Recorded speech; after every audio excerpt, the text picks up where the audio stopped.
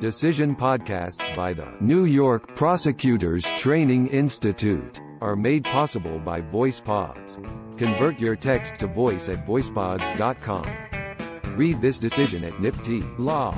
www.nypti.org/law. People v. Arthur W. Ellis, Jr. Fahey, J. The people contend that defendant, a Level 3 sex offender, was required to register his Facebook account as an Internet identifier pursuant to Correction Law Section 168 F-4.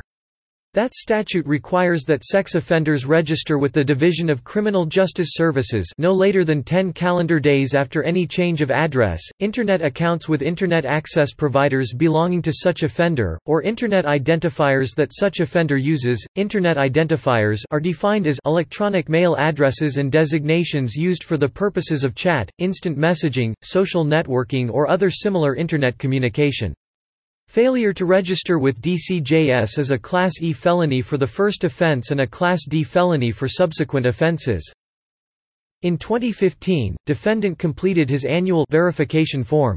The form required defendant to disclose to DCJS certain Internet information, including his service provider, screen names, and email addresses. Defendant disclosed information in each of these preprinted sections, including his email address. Although he disclosed the identifier he used to log into Facebook, and the name by which he went on Facebook, his real name, he did not disclose the fact that he had a Facebook account. He was charged with failing to register in violation of Correction Law Section 168 F-4 on the theory that he failed to disclose this account as an Internet identifier. Defendant moved to dismiss the indictment, claiming, among other things, that it failed to charge a crime or offense. Inasmuch as Facebook is not an Internet identifier, county court denied that motion, and defendant pleaded guilty as charged. The court noted that defendant was not waiving his challenge as to whether there was an extant crime charged in the indictment. The appellate division reversed the judgment and dismissed the indictment based on its conclusion that although sex offenders must disclose all Internet identifiers they use, the statute does not require that they disclose the services on which they have accounts, and therefore the indictment failed to charge defendant with a crime, rendering the indictment jurisdictionally defective. A judge of this court granted the people leave to appeal. We now affirm. The appellate division correctly concluded that a Facebook account is not an Internet identifier that defendant must disclose to DCJS because neither Facebook nor the account is an email address or a designation used for the purposes of chat, instant messaging, social networking, or other similar Internet communication. By contrast, the Internet identifier an offender uses to access the Facebook account must be disclosed to DCJS, and here, defendant disclosed the email address that he uses to access his Facebook account.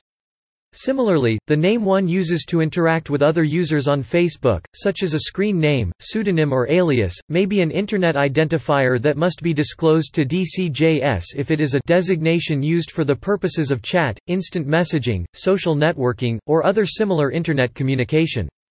Here, however, there is no dispute that defendant used his real, full name to interact with other Facebook users.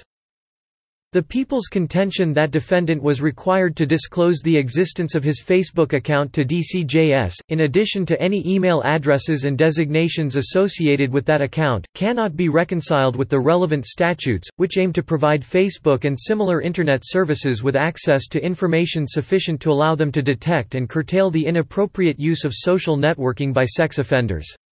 The term Internet identifier was added to the statutory scheme in 2008 with the enactment of the Electronic Security and Targeting of Online Predators Act, or e-STOP. The legislative purpose and findings of the law demonstrate that the legislature was concerned that behind a computer screen, convicted sex offenders are able to hide their identity while attempting to engage children in illicit activity, and that the Internet contained a promise of anonymity.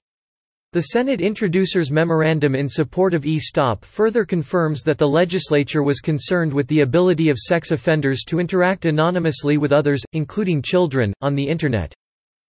To address the specific issue of sex offenders accessing social media platforms anonymously, eStop allowed DCJS to release to authorized Internet entities the Internet identifiers used by sex offenders in order to enable those authorized Internet entities to pre-screen or remove sex offenders from their services and to advise law enforcement and/or other governmental entities of potential violations of law and/or threats to public safety. An authorized Internet entity is defined as any business, organization or other entity providing or offering a service over the Internet which permits persons under 18 years of age to access, meet, congregate or communicate with other users for the purpose of social networking, other than general email services. Facebook plainly falls within that definition. Consequently, eStop permits Facebook and other social networking sites to obtain the Internet identifiers used by sex offenders and, with those Internet identifiers, determine whether a sex offender is utilizing their services, pre-screen or remove sex offenders from their services, and inform law enforcement of potential violations of law and/or threats to public safety.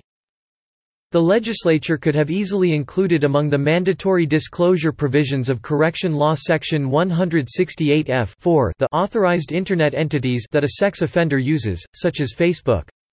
Presently, however, that statute does not require sex offenders to disclose to DCJS the authorized Internet entities that they use.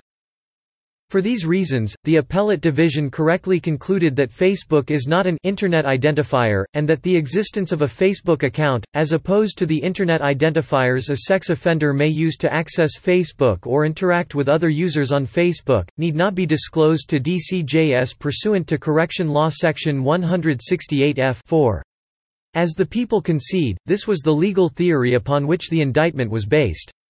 The indictment therefore accuses defendant of performing acts that simply do not constitute a crime and is jurisdictionally defective. In light of that determination, we do not reach defendant's remaining arguments. Accordingly, the order of the Appellate Division should be affirmed. Order affirmed. Opinion by Judge Fahy. Chief Judge De Fiori and Judges Rivera, Stein, Garcia, Wilson and Feynman concur. Decision podcasts by the New York Prosecutors Training Institute are made possible by VoicePods. Convert your text to voice at voicepods.com. Read this decision at NYPT Law. www.nypti.org/law